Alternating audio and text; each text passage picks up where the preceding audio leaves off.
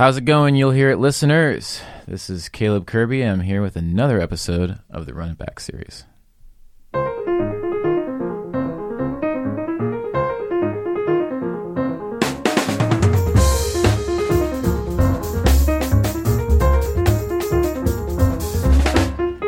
All right, so today's best of is going to be centered around learning. I wanted to make this one more of a philosophical approach, a little bit overall, I think that as musicians, a lot of times getting better at your instrument has a lot to do with a philosophy that allows you to become a better version of yourself every day. And that doesn't mean like there's some easy trick, to getting into what you're working on. That doesn't mean like that you're just naturally gifted at anything. That just means that you've got a goal in mind. You've got a mindset that you want to accomplish. And the only way to get there is just incremental, a little bit every day. And that's just creating a really cool routine. So this first clip is actually not, it's not about learning. It's about the myths of learning and the myths of being good at music. And this first clip is centered around how talent being or examining exactly what it is and how maybe it's not everything that you need in terms of development, especially in something like music. What's number one? Okay, number one, talent is the most important. I don't even know what talent is anymore. Can I be honest about that? Like, to me, talent is a combination of personality traits that make you good at learning stuff. Yeah, but I think think about your kids, and you've said different things. They're talented in this, he's talented, she's whatever. So I think at the younger age, and maybe that's why you, in terms of music, you've been doing this so long, you disassociate really with the talent. But I do think that it's more applicable at an inexperienced or younger age. But right? Don't you think it's more just a combination of, okay, I might have a couple of physical characteristics, big hands or good ears or whatever that help me play music, but more it's just that I was super interested in it than anything. I was just so curious about it. You know what I mean? I think that's what talent really is. Yeah, nature versus nurture, passion versus innate thing. I mean, I always think about like the 7-footer that really doesn't care about basketball or isn't that interested in it, but they're always told, oh, you should play. And then they fizzle out if they don't have a passion also. So they have a physical talent. Yeah. For it, but they don't necessarily have, if you don't have the passion combined, it's very difficult to excel at it. And then being an artist, you have to have, I think talent can be confidence or vision, or the confidence to put your vision out there in the way that you want it uncompromisingly. I don't know. Talent is such a tricky word for me. And I also think that talent, when it comes to music, and I haven't really, I'm not qualified to speak on other areas if you talk about scholastic or mathematics or athletic or intellectual. I mean, there's so many different things that people talk about. She's really talented at that. She's, what does that actually mean? So we're just talking about music. I would say that we underestimate both ourselves and others' innate musical talent in this world. Yeah. And we overestimate a great musician's innate talent, actually. Yeah. I think. And I think part of that is because there's a lot of things from when we're born. I think we're all born with way more musical talent than the world gives us credit for. Yeah. So what happens is very quickly, a lot of that is stamped out. Ways that's stamped out, parents saying, oh, we're not talented in our family at music. We're not musical. We're not. And so the kid hears that and it's like, okay, that's not me then. Yeah. And then also just not being exposed to a high quality of great organic music. And I don't mean great going to the symphony. I'm just talking about, good music that people are passionate about and that they enjoy as part of the flow of their life. I mean, people that are like, I grew up as a talented chef. I bet they grew up in a household where one or both of their parents or their grandmother, whoever was around. Cooking was valued. Cooking was connected with love and family, and it tasted good and all these things. So I think very much so with music when you grow up in that situation, because people are always telling me, oh, you're so talented, and then like, oh, your parents were music. Oh, that's what that is more about nurture. Wait, which is nurturing? Nurturing, the right. nature. It's not like nature. You have very talented musical parents, but it's not like that gene. There's like a music gene that they passed on to you. I mean, maybe some physical attributes. There is some of that. I just think it's. But don't way you think less more than that music was filling your household? My parents, my dad is an amateur guitarist. My mom is not a musician at all. But there was such passion for music in our house, and still is. My parents go to more concerts than I do. Yeah, you know what I mean. That it was very clear that it was something special and important, right? Yeah. And I think that the importance, so the value of it and the passion.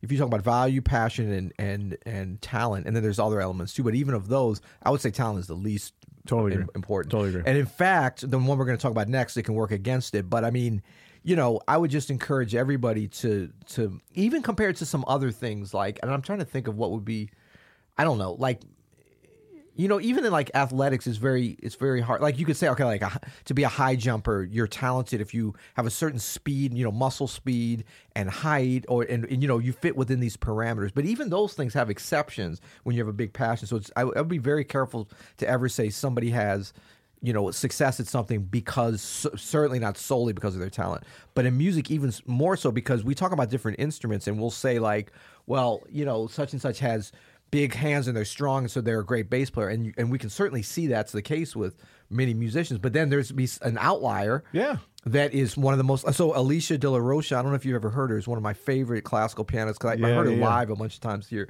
She's teeny, her hands are teeny, and all these things. And I know with piano, it's not always you have to be huge or whatever, but a lot of times it'd be like, well, you have physical attributes. She doesn't sound teeny. She does not sound teeny at all, and so I mean, talent is overrated. So that's all we're saying. I think that was actually a Malcolm Gladwell book. It was talent is overrated. Cool, great stuff. I love how they dive into that topic, and really, like, they're not. I feel like we're not like saying that, oh, it's worthless to be talented, but really, what we're saying is like the passion behind what you want to do has to be there. All right, so moving on, let's actually get into something that I think is extremely helpful in terms of learning and in terms of development, and just kind of traversing this little plane we call music in life. This next one's about the virtue of patience. So I think that this is just a great clip because, especially as lifelong learners and some, in this kind of day and age, a lot of us really expect to get good at things fast. And if we're not good at things, we can just say that like, oh, it's not for me or whatever. But this next clip is really good because it goes into depth about how having the patience to really apply yourself towards a certain subject. So I hope you find some value. I think this is almost like one. This could be like tied for one as far as the importance of actually being able to learn something like jazz piano, and to be able to grow at any stage of your growth requires this. This is patience. Yes. And it's so important to remember that if we're really in it, if we really love music, if we really want to learn more and we really want to grow, if we want to have that growth, we have to develop a sense of patience. We have to develop the sense that we don't have to practice everything at one session, that we don't have to become Chick Corea or Brad Meldau by next week, that we have the rest of our lives to work on this, to fall in love with the process, to realize that the results are not as important as putting in the work. Yeah, and I think that this area of patience is something that really ties together the jazz world and the medical world. Like when doctors and medical... always go to the surgeon. Sorry, yeah. Well, no, but when a good surgeon or a medical facility focuses on the patients instead of just on the doctors and the nurses, how much better does that operation... No? It's not that kind of patient. It's not that kind. Did I read that wrong? Oh, patience, this kind. Patience. I should have been more patient. Wow. No, in all seriousness, this is truly... well, it comes back to the thing of like, you mentioned, we can't be... we It's not even that we can't be Chick Corea tomorrow. Like if we could become if we could give you a secret jump start to becoming Chick Corea in one day, what does that mean about Chick Corea? It's and worthless. Like, exactly. It's absolutely worthless. So like not only be patient, but like revel in it and like enjoy the journey. That's right. And first of all, we're not even asking for that much patience with this. 7 weeks? Come on. Yeah, for this course particularly. Yeah. But even if you don't have it in 7 weeks, realize that it's not a sprint, it's a marathon. Yeah, right. And but the journey of learning the music, and we talk to so many people, and that's so fun for us to see people as they go through our courses, that if you kind of put on the right mindset from the beginning, you can have a lot of fun as you move through this patiently. Totally. If you try to rush through, it's not as fun because this is a deep, valuable kind of skill that you're developing, and you don't want to, even if you could rush through it, why would you do that? Yeah, I hope at the end of 7 weeks for this course that people aren't, jazz piano masters, but that they've sort of laid the foundation for those skills that can help them for the rest of their lives. Absolutely. In learning this great music. And then how are they going to do that? That takes us to number 3. Okay, coming right up is this next clip called deadlines. I chose this one because I have found it extremely helpful in my own journey with learning music and especially with writing tunes for me.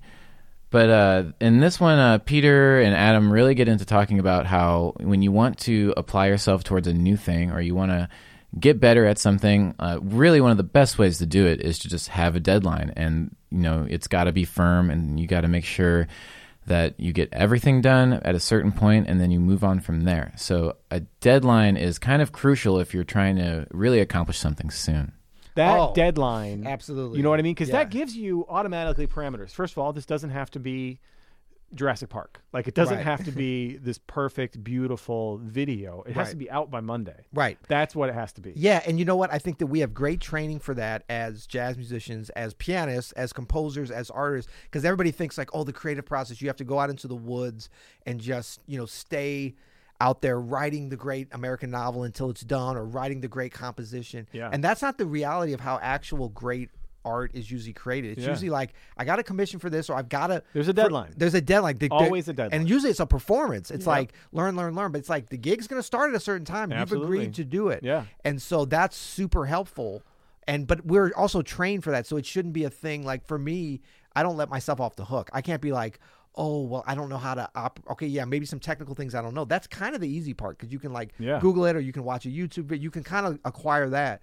But the skill of being able to respond to deadlines, some people aren't great at that because they haven't been put in that situation. I've been in that situation so many times that of course, I still get like, but then I'm just like, let me take a breath and say, I've got a lot of sets and reps with this. Yeah. There's a lot of things I can't do in this world. Yeah. But this is something that I can do. And so just because it's a little bit of a different medium, I'm letting myself off the hook if I'm like, oh no, I got to get somebody else to do that. And that's what I used to do. Like you say, you were not wrong. I'd be like, do this. And I mean, I've learned a little bit about, audio engineering, and I mean, not nearly as much as I was being hyperbolic there. You were not. No, but I knew nothing before. I couldn't even open up Logic or anything. And my thing was like, it wasn't that I was above that, but I was like, that's just not my thing. But now I realize I'm a musician, so I'm never going to be able to engineer like a great engineer. I don't need to. Yeah. And I'm blessed to be able to work with great engineers. But the more I know about the process, it's just like, I've learned a little bit of drums when I was early on because I was interested. I was just trying stuff. Yeah. I never became a great drummer like where I could make a gig. Like Nicholas Payton could play a gig on drums easy. Yeah. Like I couldn't do that, but I learned enough now that it's profited me from playing with drummers. Right. Like I kind of understand that a little bit. Right. And so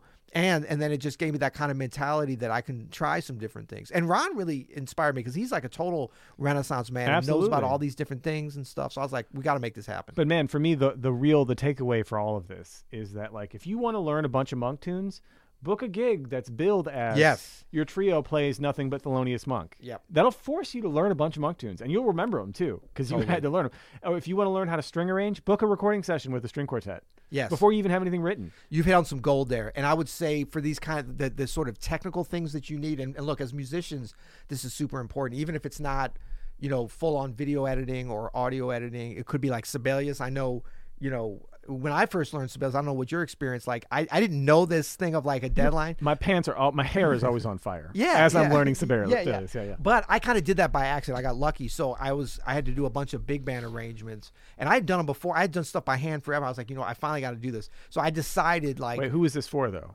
This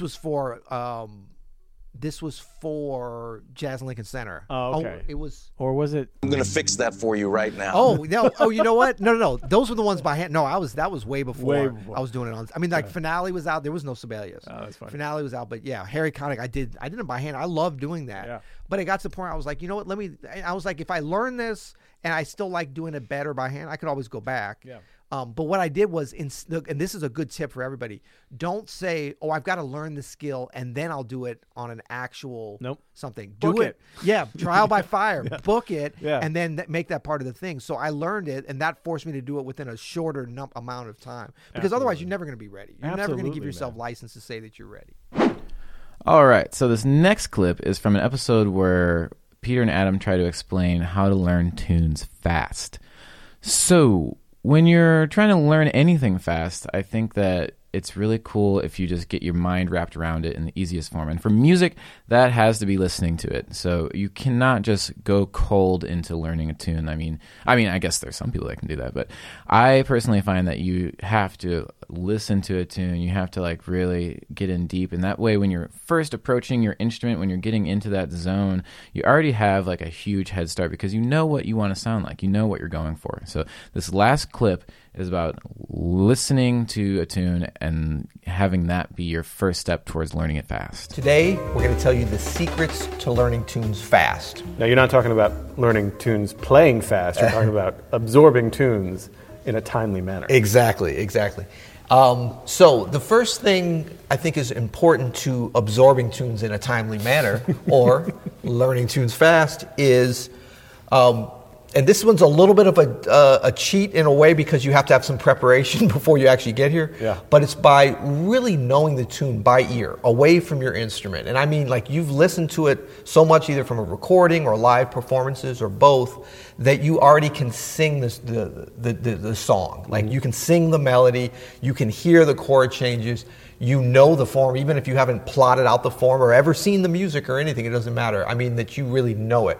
The same way, like if you were going to learn to recite a poem, is that the way we say it? Poem. So eruditive of you. Wow. If you wanted to be able to recite any kind of prose, but you'd heard it many times and read it before you even opened up your mouth, you're going to be in a much better position to be able to learn it. So a lot of times we get excited about learning a tune and all of a sudden we pull out the chart in the music or we'll listen to the recording and try to learn it.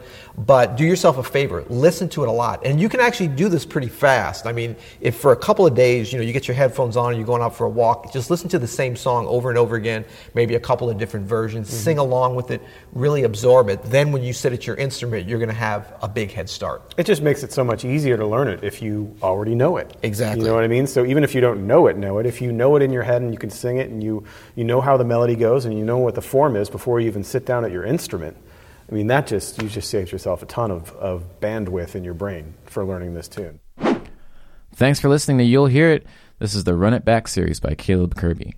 Now remember, if you like this podcast, it's sponsored by OpenStudioJazz.com, where you're going to find the best content in terms of growing your relationship between you and your instrument. And if you like this podcast, give us a like and subscribe. Until next time, happy practicing.